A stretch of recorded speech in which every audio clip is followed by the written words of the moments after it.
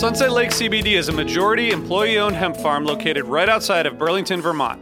Before they started growing hemp, Sunset Lake Farms produced cream for Ben & Jerry's. Sunset Lake CBD doesn't use any pesticides or herbicides to grow any of its hemp plants, and they use organic fertilizer and other sustainable farming techniques to ensure the long-term health of the soil and to minimize their carbon footprint. So like all of us, my days are really stressful. By the end of the night, my kids are in bed, I'm taking a minute to chill, but I'm still unwinding. I recently started using the Relax gummies infused with CBD isolate, reishi mushroom extract, and ashwagandha root extract. I'm really glad I tried these because they really helped me get ready for a good night of sleep, and I really think I sleep better, so I'd highly recommend it. So check out Sunset Lake CBD today at sunsetlakecbd.com and use the code HFPOD for 20% off your order. That's sunsetlakecbd.com and use the code HFPOD for 20% off your order. Farmer-owned, Vermont-grown, Sunset Lake CBD. When you need mealtime inspiration, it's worth shopping Kroger, where you'll find over 30,000 mouth-watering choices that excite your inner foodie. And no matter what tasty choice you make, you'll enjoy our everyday low prices, plus extra ways to save, like digital coupons worth over $600 each week. You can also save up to $1 off per gallon at the pump with fuel points. More savings and more inspiring flavors make shopping Kroger worth it every time. Kroger, fresh for everyone. Fuel restrictions apply.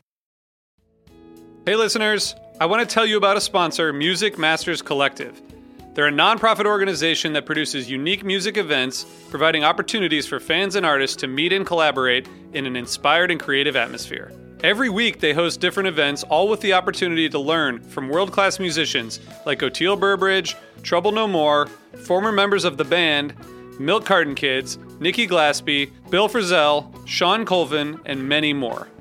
This June, join the Fab Four, Joan Osborne, John Sebastian, Marshall Crenshaw, and a great group of faculty for the debut of Magical Mystery Camp. This all-inclusive, once-in-a-lifetime music vacation experience in the heart of the Catskills will be packed with nightly performances, workshops, speakers, song circles, open mics, and a lot more. If you're a performing musician at any level, bring your instrument. If you're a music lover, bring your good spirit. It's an amazing experience for individuals, friends, and couples alike. Registration is open, spots are filling up, so check it out soon. And scholarships are available. Check out magicalmysterycamp.com/helpingfriendly to learn more. Osiris.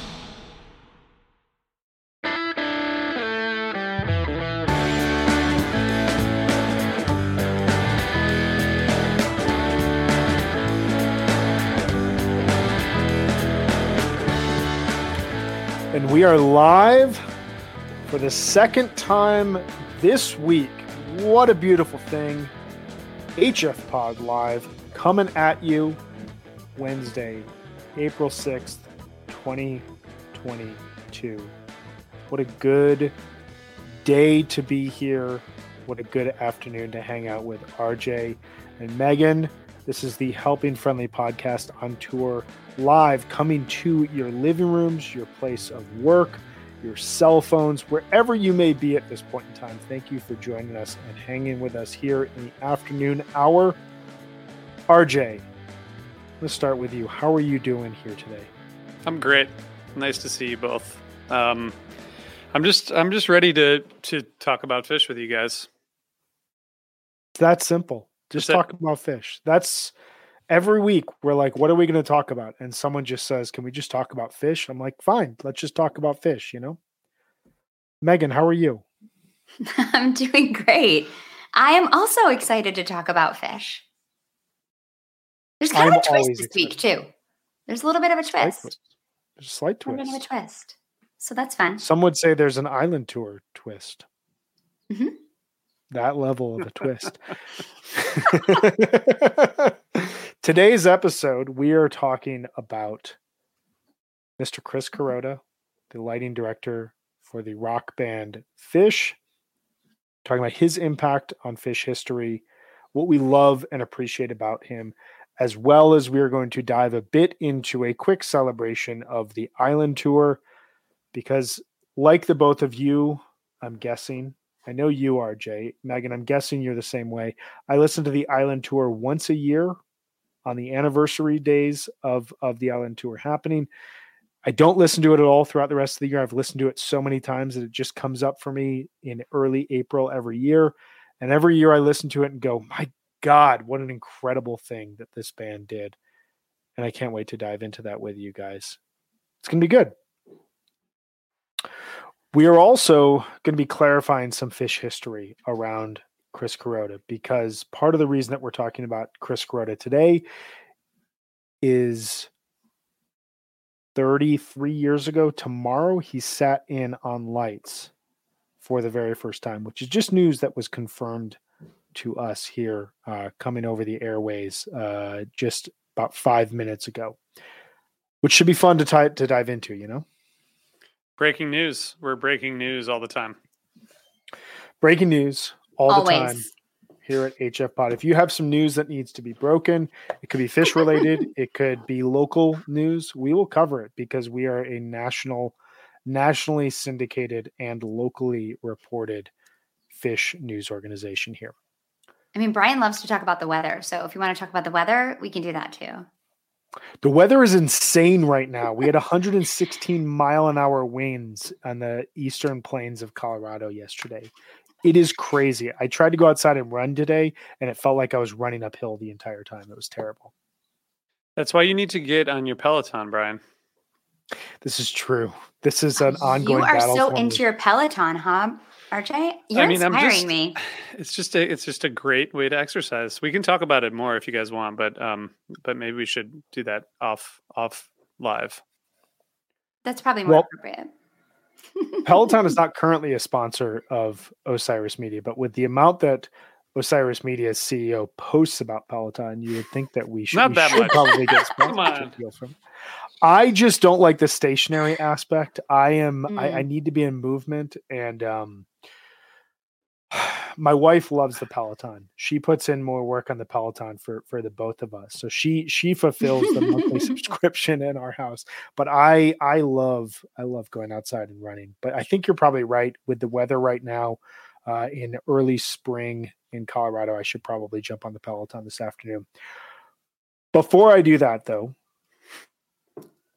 we are here to tell you about our sponsor at Sunset Lake CBD. Who's doing the sponsorship read today? I completely forgot. Am I doing this first one?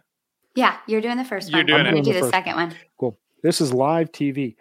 Sunset Lake CBD's smokable line of hemp products. Their line of smokable hemp products are for the old deadhead, the young Phish fan, the teeny weeny goosehead, whoever it may be, who is searching for the mellow body high. Smoking CBD has all the benefits of high THC cannabis without the paranoia or the anxious side effects, things I know a lot about from smoking THC for years. With 9 different strains from this year's harvest, there's something for everyone.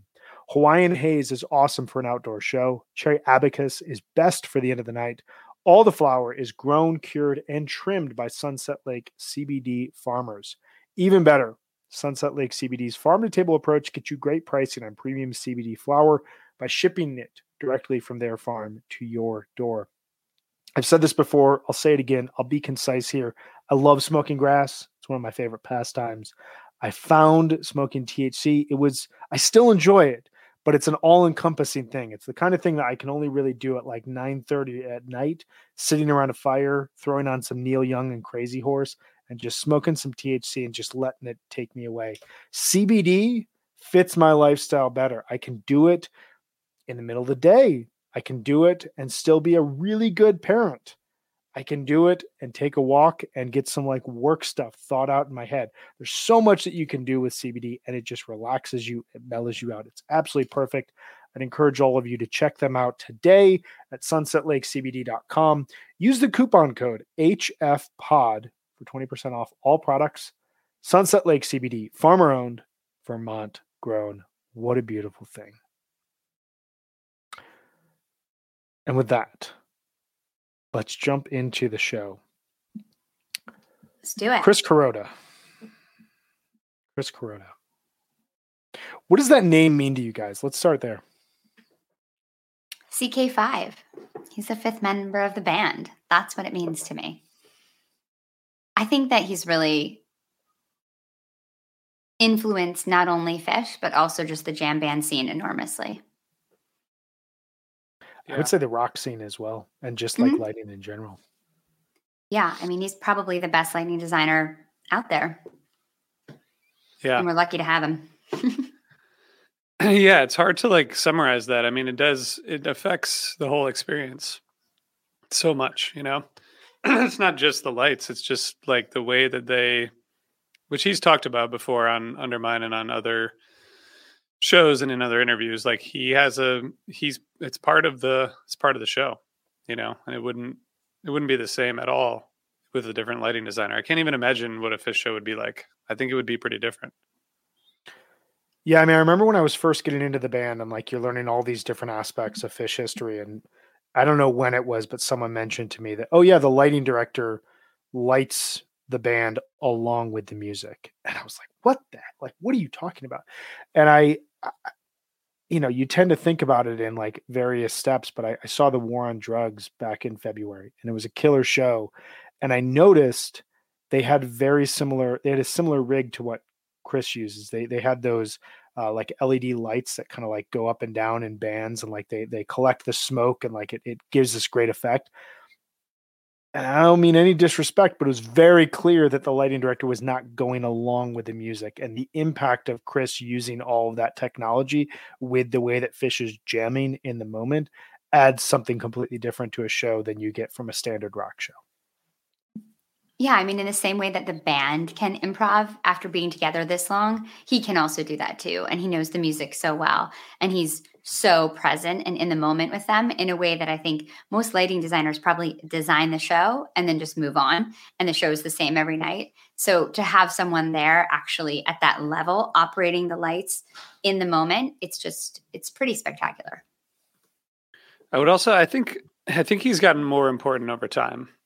You know, totally. To the music and to the experience. It seems like it's obviously partially technology. Like technology has become a much bigger part of rock shows in general, right? Between Brian and I talked about this a lot because our colleague Matt came up with this idea for a show about U2's Zoo TV tour, which was like one of the first, right, Brian, to like really go all out with screens and technology.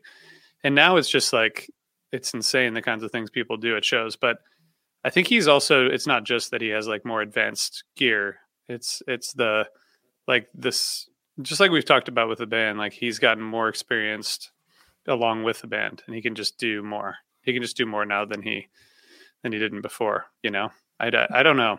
It's pretty crazy to think about like a different lighting designer. I don't know. Would it be as different as I think it is? Or would someone be able to figure out how to like press the same buttons over time? Well, it's an interesting question because we're going to talk about that, because that did happen prior to Chris Kuroda becoming the lighting designer.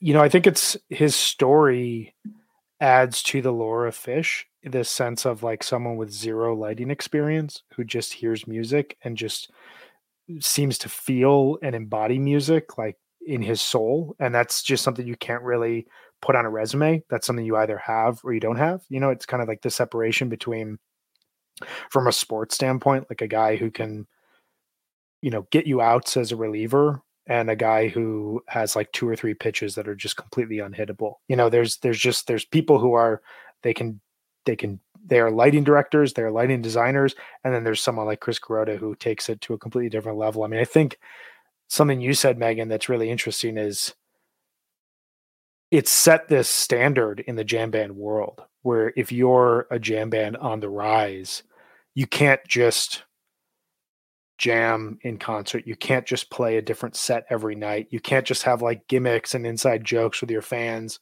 You have to also have this other component of a lighting director who's going to showcase your show in a way that a standard lighting show or light show will not do. And that adds just another element to the culture of the scene, while then also impacting the rock, you know, or the sports world. Like you watch a Knicks game on TV, and when they show like the commercial broadcast, like the lights are all Chris Kuroda, and the ambiance that's set in MSG during a Knicks game, a Rangers game, now at the Chase Center during a Warriors game, it's all Chris Kuroda's vision.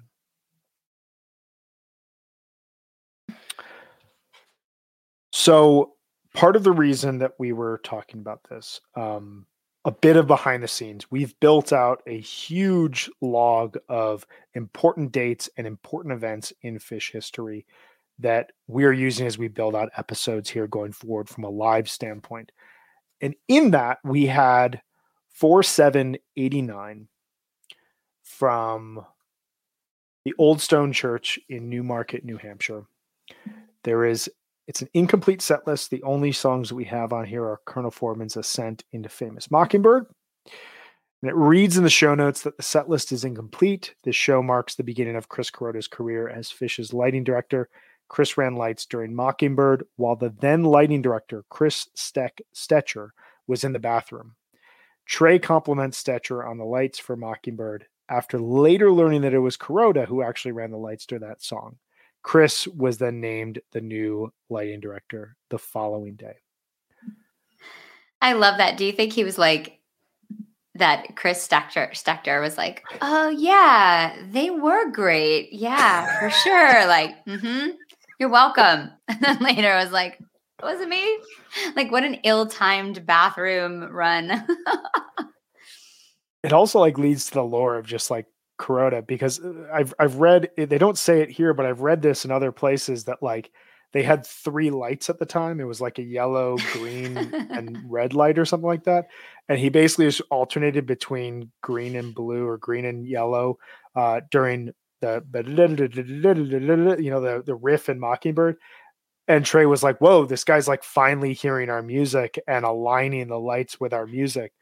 And that was like the simplest, like, this is what you would go to if you just were stepping in for one song to play with Phish. It's like so great.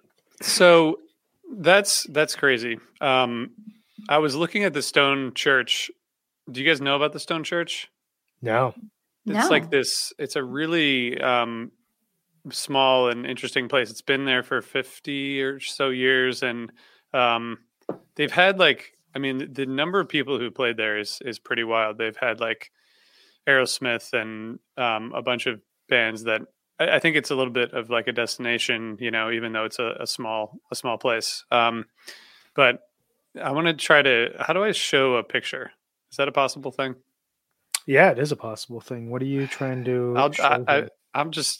We can do it later. It's too complicated. I just want to show you guys what the Stone Church looks like. So I think we should go there, and I think we should do a live HF pod from there at some point because it looks like an awesome place.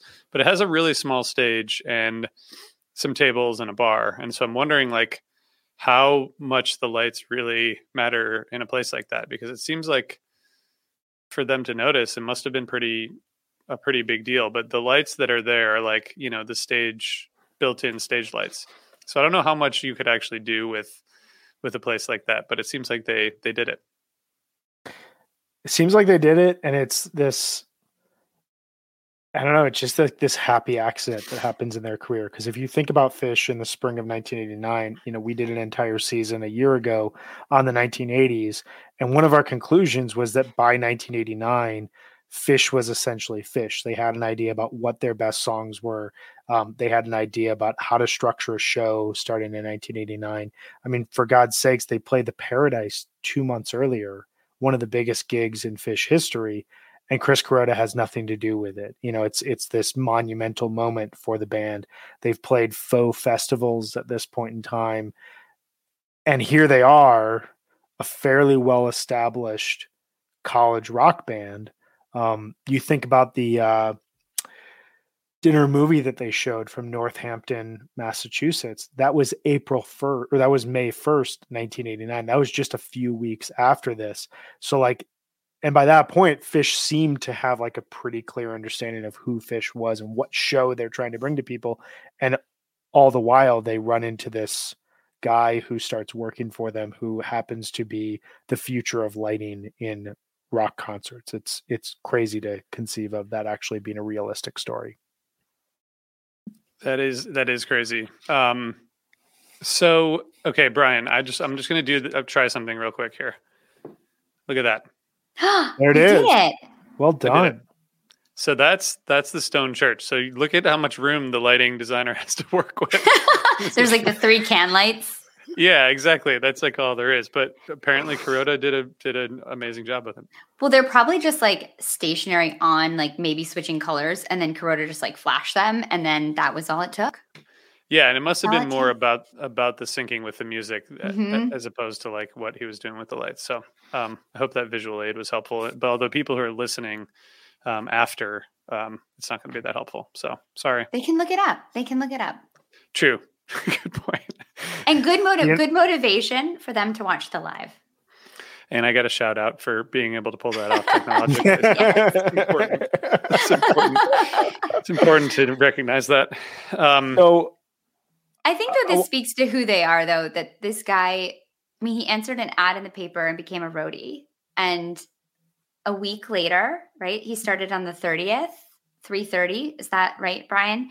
89 as a roadie. And like a week later, he just happens to jump on the light rig to fill in for someone for a minute and becomes this integral part of the band and the show. And I think that's just who Fish is. They've always kind of had a magic about them. yeah, it's funny because as we were preparing for this, I was I noticed Kevin Shapiro tweeted last week on the 30th that this was Kuroda's first day with the band.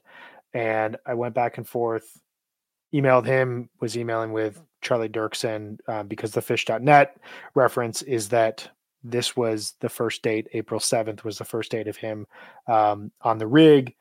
The Farmer's Almanac, the Fish Companion all say that this show actually happened a week prior to the 30th, and that the 30th was his first show as the lighting director. I think we have it sorted out now. I just heard from Charlie Dirksen before we went live that the 30th was, to your point, Megan, his first day as a roadie, and that a week later just happened to be in the right place at the right time. Chris Stetcher goes to the bathroom, says, "Hey man, can you just step in? Just like, I just need you to watch this lighting rig. That's like, just hit a few buttons, make sure it looks like the show's going on. I'll be right back." Him coming right back means that Chris Kuroda is now the lighting director forever, which is crazy. The only shows that he has not been the director for Fish concerts was the April 15th, 16th, and 17th shows of 2004. He was out for personal reasons. Fenton Williams of the Dave Matthews Band was there. And to your question, RJ, will we notice a difference? Yes. Yes. I mean, that was a really bad luck that guy had to do those shows. Right. Because I don't think anyone could have saved those shows, really. Maybe at some point we're going to address those shows because I was there. I have very complicated thoughts on them, but yes, I don't think anybody could have. Were you at those shows? Yeah. It was complicated for everyone. I didn't even know that though. I didn't even know that. I didn't either. Happened. I remember it was announced like the day before that, oh, by the way, Kuroda's not going to be here, but hey, everyone come down. We're all going to have a really good time. It's going to be awesome. It's Vegas in spring. And man, it was a messy experience. All I know is I'm never going to the bathroom during an HF pod live because someone could just like jump in and take my spot. Like my kid or my dog. I don't know. Somebody could just jump in. So you have to be careful. You do have to be careful. You got to. Megan's kids got great fish opinions. You got to. You got to protect. You got to protect it. You got to protect the seat. Yeah, for real. Apparently. I would be curious to hear, and it would be awesome to hear at some point this 4789 show, because I have to imagine with how talkative Trey was at the point in time at the end of Mockingbird, he must have shouted out the lights. You have to imagine that at some point he was like, "Hey, did everyone see that? That was cool." I did go back and I was listening to, just as I was trying to figure all this out, the 3:30:89 show from the front in Burlington, and just a couple quick points about this show. It has 3 debuts, one of which would be with the band for a long, long time. The Mango song opens the second set, and it's clear the band just doesn't have a grip on the chorus at that point in time. It's very endearing, but it's a total, like, we don't know what to do with this song.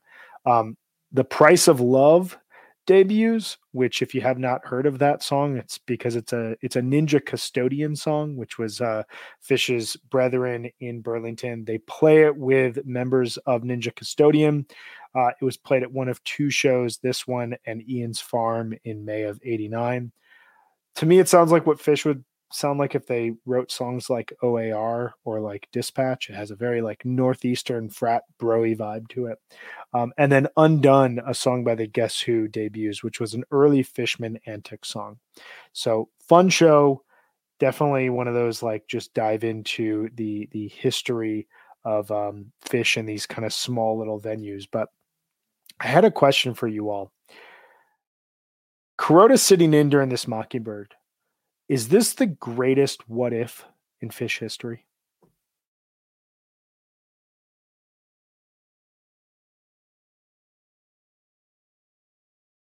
Yeah, sure. I mean, I buy that. I can't think of an alternative at the moment. There must have been some point when Page played with them. I don't know if there was like rehearsals or an audition or how Page actually got involved in the first place, but that might be, if there was like a moment, then that would be the moment. But I don't know if there was.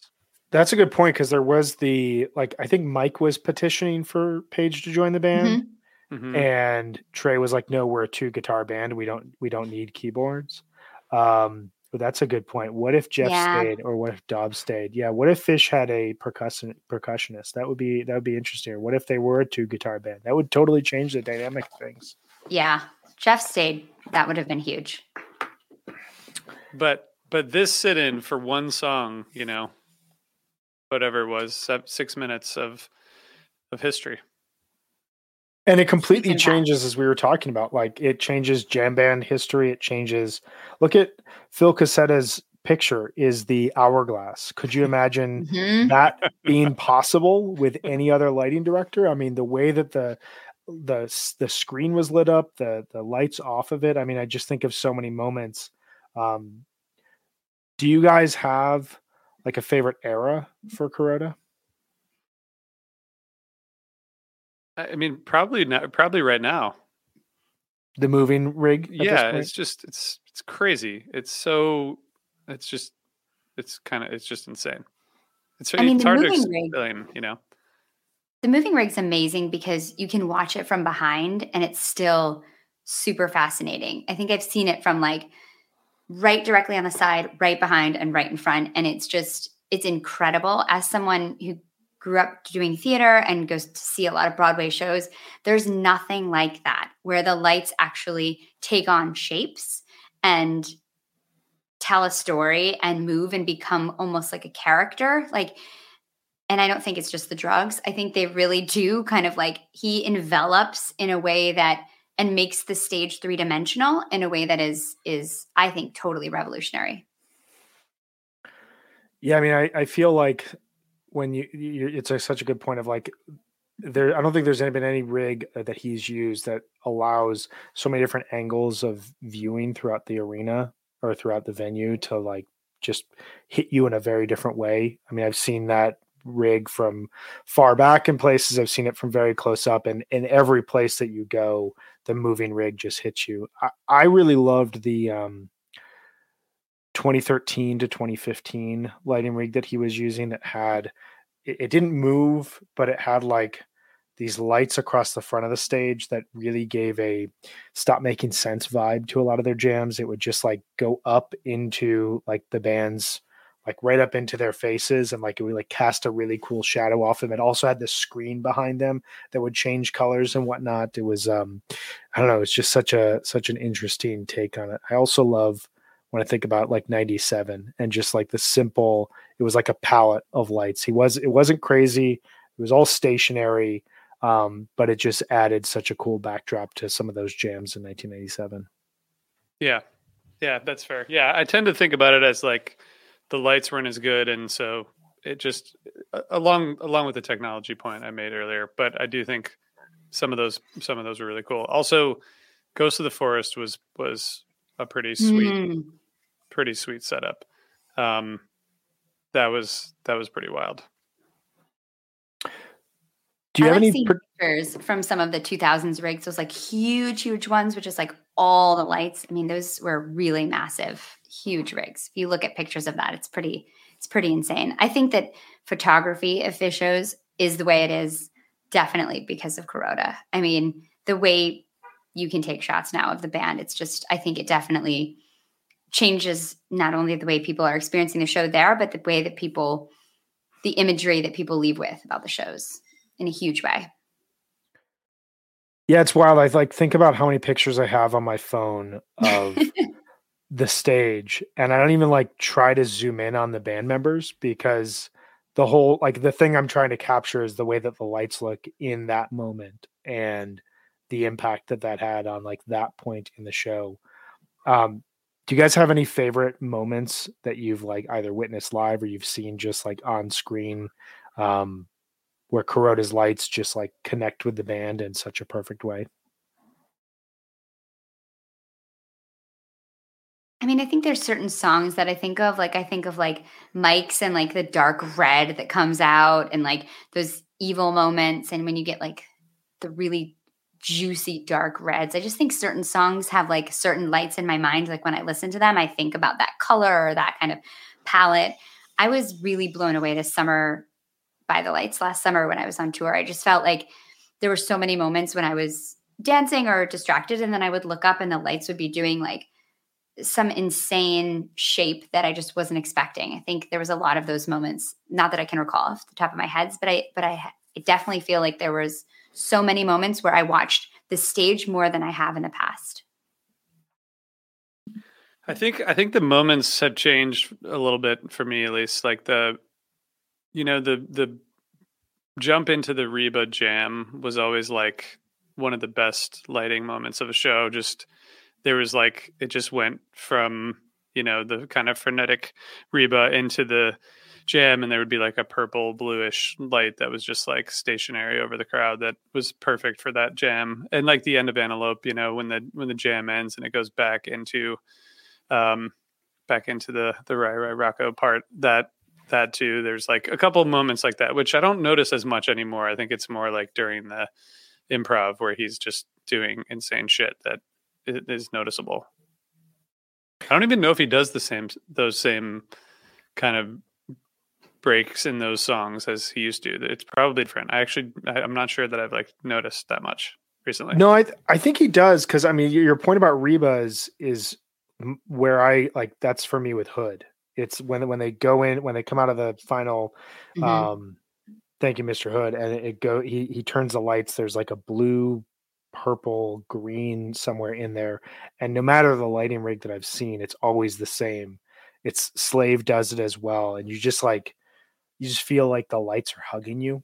I think improv wise, and maybe this is a good transition into our second segment, but the Island Tour twist is always one of my favorite moments, where his lights, you talk about the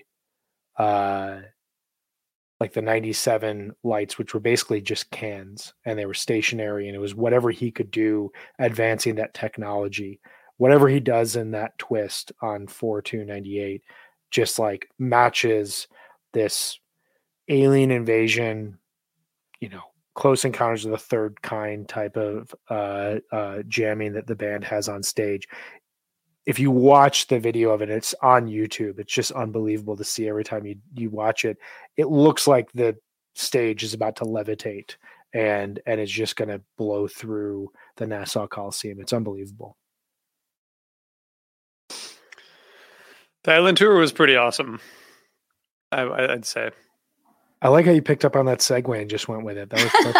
The Island Tour was pretty awesome. Chris Kuroda is awesome, and the Island Tour is awesome. And it being April 6th means that it's time to look back on the Island Tour. RJ, you said it was awesome. Tell me your thoughts about the Island Tour. Just run with it. What do you feel? What is it like for you when you listen to and think back on the Island Tour? Yeah, like you said earlier, I mean, it's the only run of shows that I really listen to on the anniversary. Like, I think in December sometimes I'll listen to like the 97 December run on the dates, but Island Tour every year, and maybe it's just because it's in April, so there's a break between, New Year's and like we talked about in our bonus segment, not a lot of like March, February shows. So typically there's like, it's kind of like the first anniversary of the year to come up Fishwise. And I was at 3 of the 4 shows, and it just felt like so organic the way it came together. And the music was just, we didn't know it at the time, but it was sort of a transition between the 97 sound and what would become the kind of late 90s millennial sound. And some of those jams are just timeless.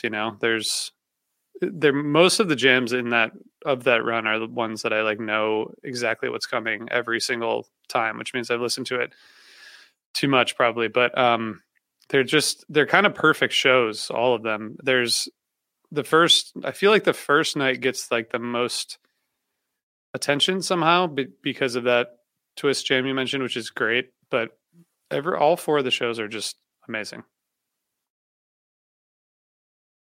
Meg, were you at the Island Tour shows? I was not. I wish. These shows are just masterful. It's like the perfect setlist construction. Every night just seems inspired, which is pretty incredible. But for a 4-night run to have every night, I mean, when I was re-listening back, it's hard to pick a favorite because there's just so many moments in each of these shows where you're like, wow, that was absolutely perfect. I mean, that first night, I absolutely love. That second set is just Wolfman's Sneak and Sally. Frankie Says, I mean, that is just like the perfect song in that spot into that twist. And then, Sleeping Monkey, they're having a blast. And an encore with Coyote. I mean, it's like really, really good stuff. And the first set is amazing too. I mean, the stash is incredible into horn waist. There's so many good moments from these shows. It's kind of ridiculous, actually. Yeah, I mean, it's wild how I listen back to these as one does on the anniversaries. I threw this on when I was driving on Saturday, 4/2/98, and I turned it up really loud as Tube comes in, and like I think I texted you all, like the way that Trey sings the first verse of Tube, he knows we sound great. We're super tight. Yeah. We're already in the pocket. Like we have 4 nights to do whatever we want. There's literally no expectations. We've just been recording together and making incredible music. We have new songs that we want to play for people that they've never heard before that are going to sound like jams from last fall. Like it had to be such a creative high point for them. And a moment of like, we can do everything. Like we can do anything. Like we just booked these shows 6 weeks ago and they sold out instantly. Like, why would we do anything other than live in this bubble that we're in and just continue to create music for these people? I don't know. It feels like such a unified moment between band and audience as well, in terms of, we can just tell you, come to these shows, they're going to be great, and people are just going to show up to arenas, like, which 4 years earlier would have just been inconceivable for the band. Yeah, it's crazy. There's only 2 debuts in the 4-show run, which, at this point, anytime you see Fish, like the beginning of any tour is going to have some new songs. Like that's just how it goes. But so I think your point, Brian, about how they were just comfortable where they were and happy, like content with where they were, Yeah. It seems like that's how this feels. And yeah, like I was a freshman in college, so this was toward the end of my first year of college, and we just drove to Long Island and went to 2 shows, and then drove to Providence, and then drove back to Ohio. And it was just like, it was continuing the like carefree and amazing feeling of fall 97, just being able to see some shows right that close to that tour, which was so amazing. Was just, I feel like they felt the same way that we felt. And Nassau, a classic venue, of course, but that was the first time they played there. I mean, how amazing must that have been to come off this tour where they just absolutely killed all fall, just one of their best tours ever. And I think they also had a sense of a huge accomplishment after 97, just the changes they've made sonically. And then to come in and play at this, like, in Nassau Coliseum, if you're a Grateful Dead fan, that is like, it's one of the famous places to sell out a 4-night run there and just kill it. You can tell there was magic there. It seems like the audience was just totally pumped too. I mean, the energy seems wild from the audience. Yeah, and they make some just remarkable set listing decisions. Opening with Tube, a song that had a huge performance 4 months earlier in Dayton. Opening the second night with Mike's song and Mike's and Weekapog just going, just having these amazing performances. Opening the second set of the second night with Roses Are Free, a song that they played twice at the latter part of 97. It was clearly like a song that they liked at that point in time, and somehow taps into all the musical ideas that were stewing around at that point, and seems to point the band forward towards a more minimalistic, a more ambient type of jamming that you would hear throughout 1998 and 99. Then to close that show with Tweezer Reprise after not playing Tweezer at all in the first two shows, only to open with Tweezer the following night. And then on the final night, you get a Oki Pa, You Enjoy Myself opener, which, to me just says we just played 3 incredible shows. Tonight is just like sigh, like an exhale, and just like oh my God, we're just going to celebrate the fact that we just did this. This was not conceived, 3 or 4 nights ago before we started this. It's amazing. I mean, there's so much music over those 4 shows, which is why it's just so, like, I don't know if there's another 4-show run that is as high quality musically as this. Maybe the kind of December 97 would be up there, but I don't know. It's so great. It's so great. Yeah, I wonder what it is. I mean, the most recent edition of the Fish Companion, the hardcover version, has the great best week in Fish history ? And they have like 6 or 7 weeks throughout the band's Mm-hmm. history where like they identify 5 or 6 show runs that were just really strong. I think that the very last one that they had logged at the time of it being released was the end of summer 2003, 7/29/03 to 8/3/03. But this is definitely in there as like the strongest stretch of every single show. As you said, it has highlights galore. I listen to these in full, and there's never a moment where I'm like, I'm going to skip past this song, or I don't necessarily need to hear this set. Every single set has a moment and has like flow in it that you have to listen to. Do you guys have a favorite set within the Island Tour weekend? That is a very hard question.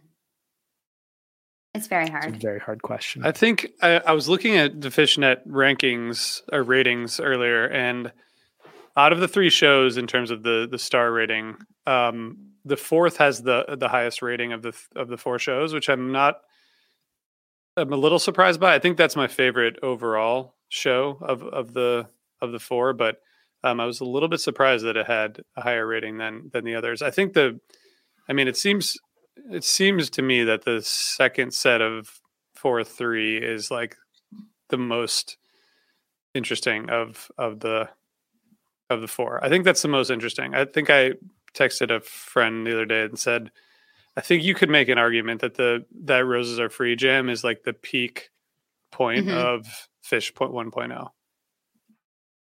Wow. Yeah, I mean, I think that might be the jam of the tour for sure. I also think the second set, though, from the last night is my favorite, just because I love the funk. And when Trey's talking about playing the funk, yeah, and it's just so fun when he's like, if you're not into this, you can leave. But if you like the funk, stay, let's dance. I mean, that, like, if Trey said that today, I would like have a heart attack and die of happiness. That is just, they're feeling it, they're feeling the groove right there. So for me, that's definitely my favorite set. Yeah, I think the Roses Piper combination is the peak of musical improv for me of the overall weekend. It's just there's so much interesting music happening. There's so much like the Piper is a jam out of the end of the song in a way that they've never jammed it since. And you get Trey's volume swells, Fishman, who just is like destroying his drums. It's like this wall of sound. I don't know. It sounds like deep in the recesses of human rhythmic playing. And then Page isn't on the clav, he isn't on the organ, he's not like he's on this grand piano in this segment that is so psychedelic and so dark, and it's such a musical decision that like I will always be fascinated by. And I love whenever the band is in a really deep psychedelic space and Page, who has all these keyboards at his disposal, decides to stay on the baby grand piano and give it this like regal and elegant sound to it. But for me, I think the 4/4 second set, it's so fluid. You get this really cool Birds of a Feather jam, my favorite 2001 the band has ever played, Brother, that then goes into a jam and then they pause it and come back and go, okay, that was the radio friendly edit. This next song's radio unfriendly. Like that moment is right there with what you were talking about, Meg, with like, if you don't want to dance the funk, you can go home or you can stay and kick it with us. Like this, like them recognizing that like the radio is never going to play this and we're going to play a 17-minute long ghost here. But then you end with just like Fish royalty, Lizards and Bowie closes out the set and they come out for the encore and they play Harry Hood. I don't know how you close a set better and then encore better at a point like that. It's just, I listened to that set in full, probably more than any other aspect of the Island tour. That's amazing. That whole Birds 2001 Brother, it just sounds like one long jam with like some songs in it. Like it's just so packed with ideas. It's awesome. It's a great way to describe it. It's really, I mean, it's pretty amazing.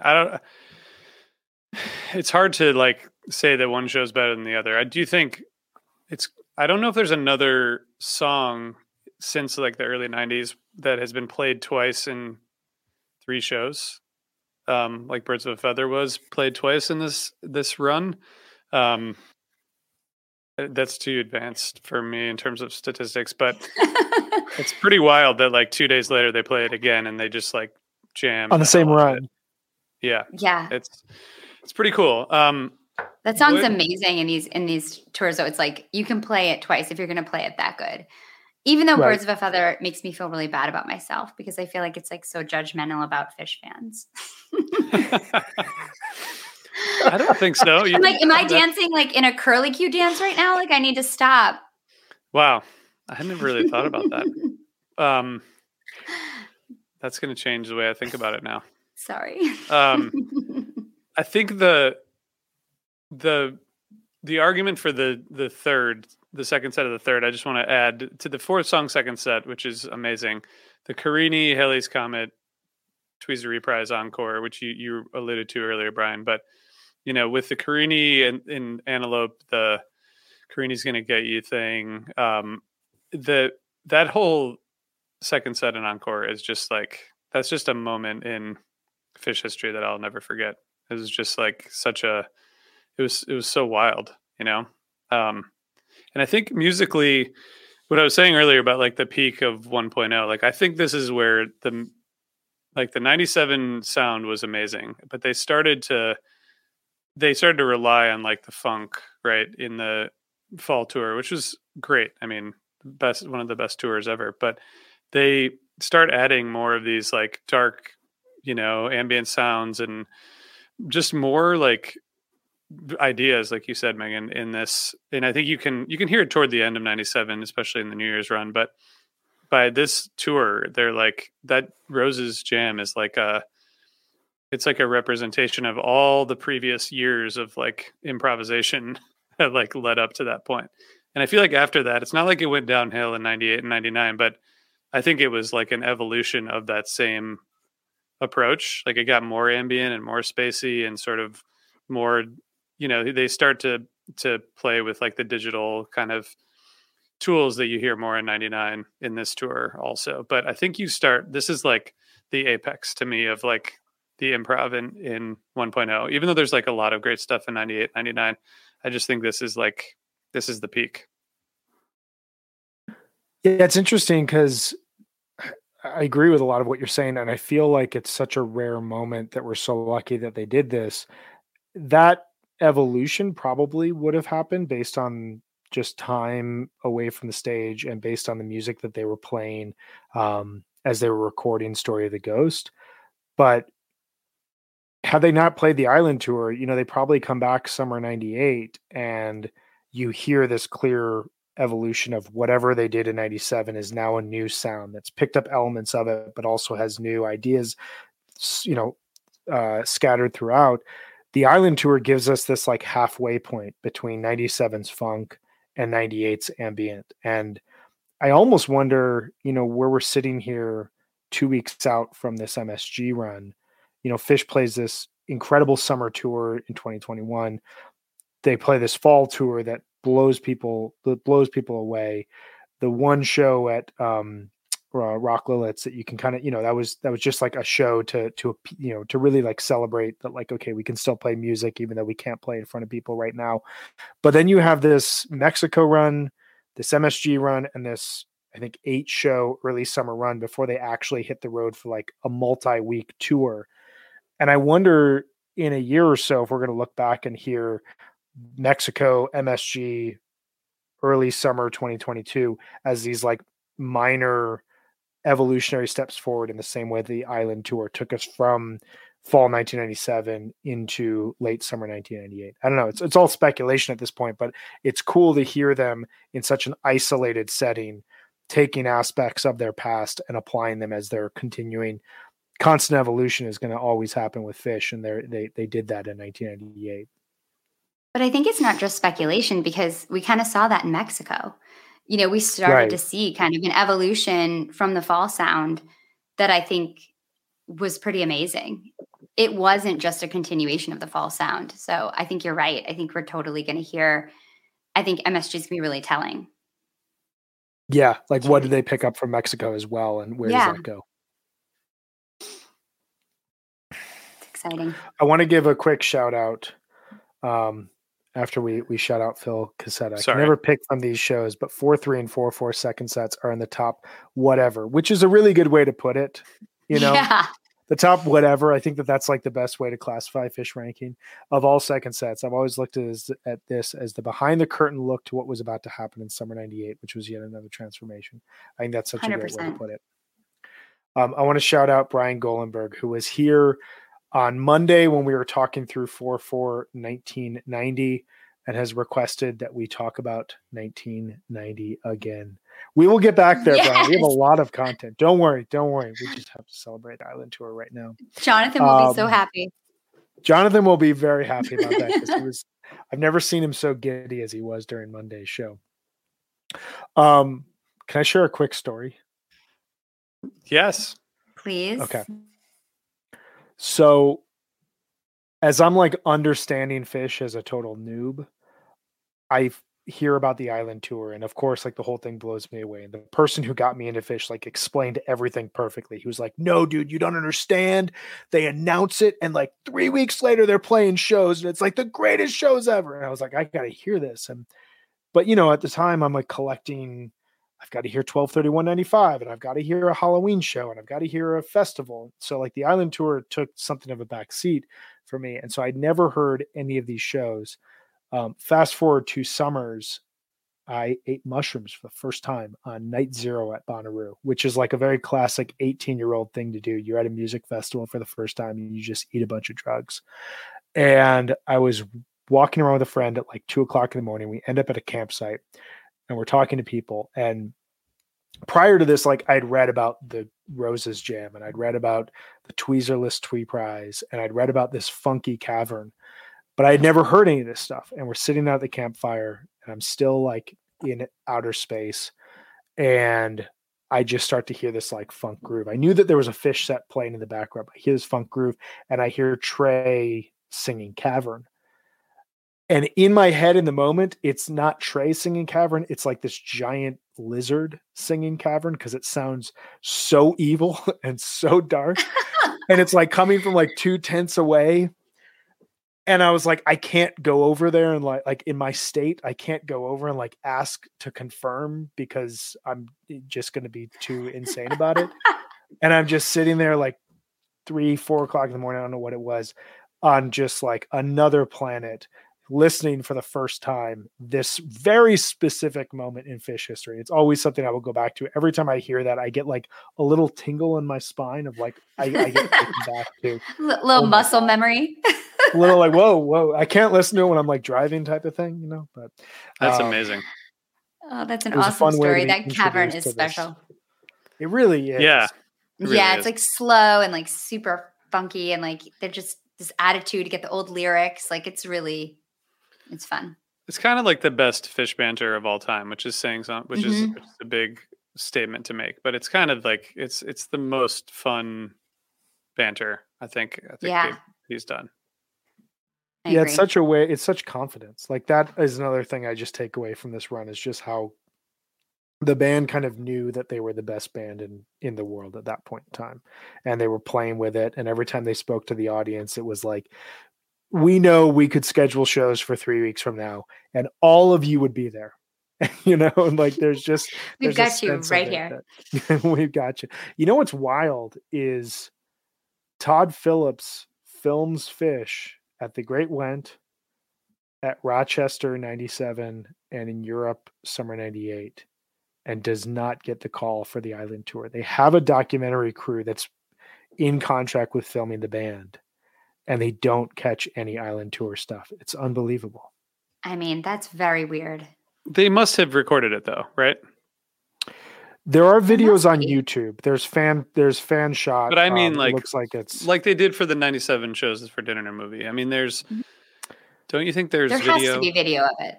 Yeah. They did 4/4 for Dinner and a Movie last year. So yeah, they have the like soundboard cam, but I don't think that they professionally had like cameras up on stage the way that they did for Bittersweet Motel or for the Europe 98 shows. I forgot that they did that for Dinner and a Movie. I did too. I think I might have. I definitely didn't see it, but maybe I did after. Was it awesome? It was awesome. Great. How did I miss that? I'm gonna have to watch that. I think it's probably still up there. I think a lot of those are still up there. It's if I don't know what to watch at like 10:30 on a Friday night, I'm like queuing up an old Dinner and a Movie. It's the best. It is on YouTube. I just found it in that short time that you were saying that it still exists. So definitely exists. I need to watch it. I'm going to watch that. I'm going to say that I'm going to watch it, and then I probably won't. But I would love to. Your goal is to watch it. My goal is to watch it. For the 25th anniversary Island Tour next year, we should just play the shows and just comment like Mystery Science Theater 3000. That would be awesome. That would be awesome. So fun. Let's do it. I got to tell you guys. Just hang out, share their comments. I think we should do it. I'm really bad at watching videos. It's like one of the things that I'm least good at. Like YouTube, I'm just not like, I don't use it very much. Like there's so many shows, like full shows that get posted, and I just like don't spend a lot of time watching video. If I'm watching something, commitment. Yeah, I guess do anything else, I mostly watch like an hour of TV with my wife at night after my kids go to bed, and then we go to bed. So like, we go to bed at the same time. I think that's actually a big part of it. Because I think if we went to bed at different times, I would have like a whole different life after she goes to sleep. It's kind of like when she leaves town and travels. I watch like sports and music stuff, and I usually don't when she's around. Do you guys have like time where you watch things by yourself? No, I go to bed. I read at the same time as my husband usually. I'm a night owl, and I find that especially if I'm in the middle of editing a number of podcasts, having either a Grateful Dead show on YouTube or a Fish show on YouTube is a great background as I'm working through it. So that's usually when it will happen. Aside from that, I mean, shout out to everyone who's watching us on YouTube as we're talking about if you watch things on YouTube. I really like watching Pod Save the World and the 538 Politics podcast on YouTube. I don't know why. I just like looking at those people rather than just like having them in my earbuds, and they're just they're good to have on in the background. Wow. All right. It is nice to see people's faces. It's different. It's like it's just I'm something gonna about try to do Ben more of that. Rhodes' partially balding head as he's talking through world events that just really gets me. Nate Silver's variety of hats. Thank you for sharing that with us. All right, I'm going to make a commitment before our next show to watch 4498 on video, so that it's just so I can do that. The Fan 91. Yeah. I've always got a show playing on YouTube in the background. Wow, YouTube. I think we need to get into this, RJ. Okay, we're gonna get into this. There's a guy. I'm blanking on his name. I'm actually going to look it up right now. Well, Christopher Hazard is who it is, who has done a great service for Grateful Dead fans ever. He's remastered probably 100, 150 at this point in time, full Grateful Dead shows. I was watching last night as I was doing a little bit of work in the wee hours. I was watching 7/24/87 from Oakland, California. And he's done a ton of great work, like touching up the appearance of the band. It's very clear. It looks like it was filmed today, and seeing post-coma Jerry as he's like getting his health back, and Bob's shorts like literally just go past his thighs. Phil's got this like buzz cut, it's like flat top, and the the bass without the head on it. Mickey's just like going crazy. I mean, Brent looks amazing in it. His beard, his hair, so good. It's great stuff. So 7/24/87, and then it's got a third set, Dylan, which I know this is controversial. We'll cover this in dead friendly podcast next. Yes, Chris Hazard is the Charlie Miller of YouTube. That is a really great way to put it. So look forward a year from now. We are going to do 4 straight nights. I'm putting it in stone right now. I'm going to book it in our planning doc. 4 straight nights, April 2nd, 3rd, 4th, and 5th. We're going to watch the full Island Tour shows, talk about it as it's happening. And you guys can all join us for the 25th anniversary of the Island Tour. The Island Tour is amazing, and I'm so glad to talk about it with you guys. Anything else you want to say about it? Any jam that we forgot? I just want to say that. Well, no, never mind. I was going to say something controversial. Also, they're great. There are a couple. There's one recent Goose show from Cleveland that was posted in full on YouTube, and that's another show that I was definitely going to watch and then didn't. But they post like full shows once in a while, and they're always so good and they're so well done. They do it right. They make sure that it's all done perfectly. And, so that's all. For anyone out there who's learned a lot from Fish. Yeah. Yeah. For anyone out there who's potentially Goose skeptic or who's not, who is fully on board, that Cleveland show that you're talking about that's on YouTube is a full show. Highly recommend that as a way to check out the band. It is one of my favorite shows from their winter tour. And also, please be listening to the Great Beyond podcast here on Osiris Media, which covers Goose, and had a great episode come out today talking with Coach, one of the jack of all trades for the Goose crew. Amazing episode. Great dudes. Thank you, Brian. You're welcome. What else do we got? Anything? Are we good? Did we do it? I think we did it. I think we did it. We celebrated Chris Kuroda. We solved date mysteries within Fish history. And we talked about the Island Tour. This was a really fun episode. We have a bonus episode that is coming out probably on Friday, I think is when it's going to come out, where Megan, what did we talk about in our bonus episode here today? We talked about our favorite shows from our birthday month. We did. So you get to learn our birthdays and you get to hear about our favorite shows.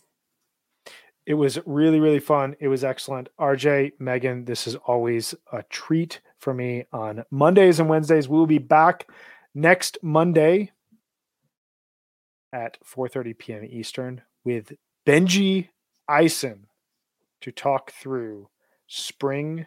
No, actually, that is not true. I'm wrong. I messed up. Sorry. We have an awesome guest on Monday. We're going to be talking with Karina Reichman.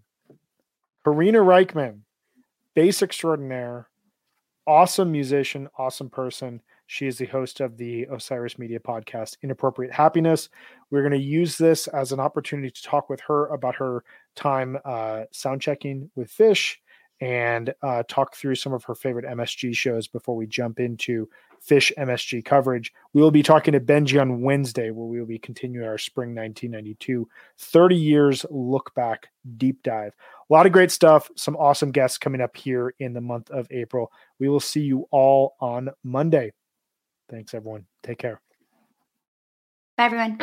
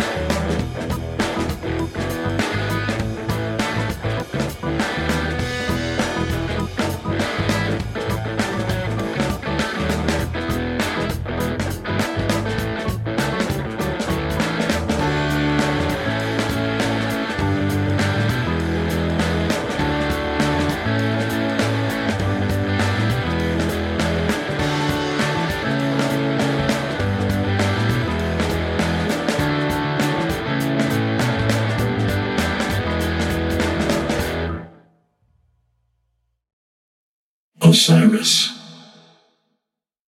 Hello, it is Ryan, and I was on a flight the other day playing one of my favorite social spin slot games on ChumbaCasino.com. I looked over at the person sitting next to me, and you know what they were doing? They were also playing Chumba Casino. Coincidence? I think not. Everybody's loving having fun with it. Chumba Casino is home to hundreds of casino-style games that you can play for free anytime, anywhere, even at 30,000 feet. So sign up now at ChumbaCasino.com to claim your free welcome bonus. That's ChumbaCasino.com and live the Chumba life. No purchase necessary. VGW. Void where prohibited by law. See terms and conditions. 18+. Hey, what's up? This is Blake Wyland. I'm the host of the Tone Mob Podcast. It's a show where I interview guitar people about guitar stuff. We talk about their pedals, their amps, their accessories, their preferences, all that stuff, as well as a healthy dose of whatever comes up. Topics have ranged from aliens to addiction and anywhere in between. Oh yeah, and pizza. We're definitely going to be talking about pizza. So get the show wherever you're listening to this podcast at. Just search The Tone Mob in your search bar and it will pop right up. Come join us. We're having a lot of fun. Thanks for checking it out.